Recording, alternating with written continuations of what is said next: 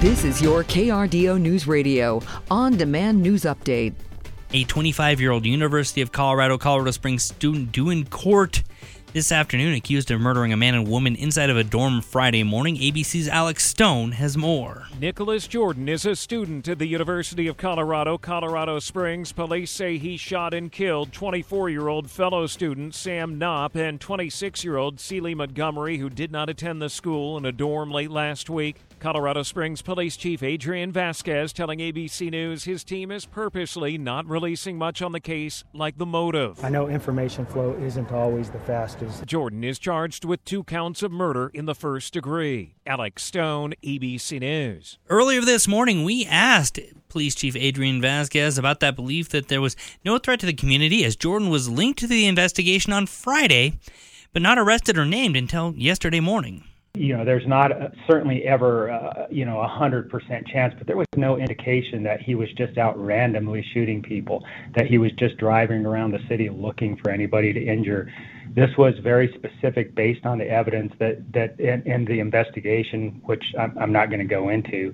Our investigators felt very specifically that he targeted those individuals specific to his motive. You can hear that full interview with Chief Vasquez on the radio page of KRDO.com. Jordan found in a stolen car in a residential neighborhood in the Mountain Shadows area, while police were saying they don't believe that there's an ongoing threat to the community. But what does this really mean in the context? Justin Smith, former Larimer County Sheriff's spokesperson, sheriff said and spoke to our news partners at 9 News about the use of the term no threat to the public. You feel like you know who it is, you know what their motives were, and you don't see signs that they're someone who's likely to become, a serial shooter, that you may make a statement to that effect because you're trying to balance the concern in the community.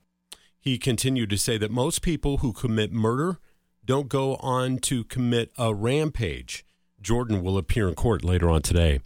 A driver is hospitalized after being thrown from their vehicle during a crash in Pueblo. The crash happened Monday morning on Highway 50 approaching McCulloch Boulevard when a female driver lost control of her truck, which caused the truck to flip over and the driver to be ejected from the truck. Colorado State Patrol say that the 40-year-old woman was taken to the hospital where her condition is unknown at this time.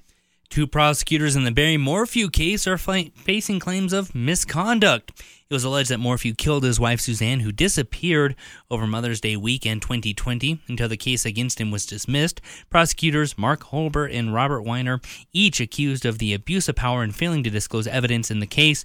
They're also accused of a scheme to dig up damning information on the judge that could get him recused. Both deny the allegations and say that they will be filing a response. And finally, in the wake of 2 high-profile funeral home investigations, the latest playing out in Denver right now, Colorado lawmakers are looking to overhaul the state's funeral home regulations, as we learned during the investigation into the Return to Nature funeral home in Penrose. Colorado is the only state that does not require funeral home directors or workers to be licensed.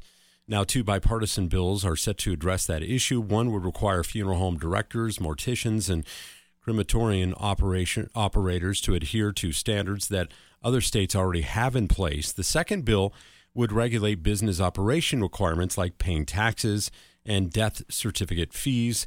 The first bill is set to be introduced coming up tomorrow. Partly cloudy and mild here as we head into the afternoon. We'll see highs today in the mid-60s, Colorado Springs, low 70s in Pueblo. Partly to mostly cloudy overnight with morning starts down into the mid-30s. Another mild day with a high of 59 Wednesday afternoon for Colorado Springs, 65 in Pueblo, and then a chance for a few rain and snow showers overnight early into Thursday morning. From the Storm Tracker 13 Weather Center, I'm meteorologist Chris Larson for KRDO News Radio. Get news, traffic, weather live on KRDO's Morning News weekday mornings from 5 to 9. KRDO's Afternoon News weekday afternoons from 4 to 7. On KRDO News Radio or anytime at KRDO.com.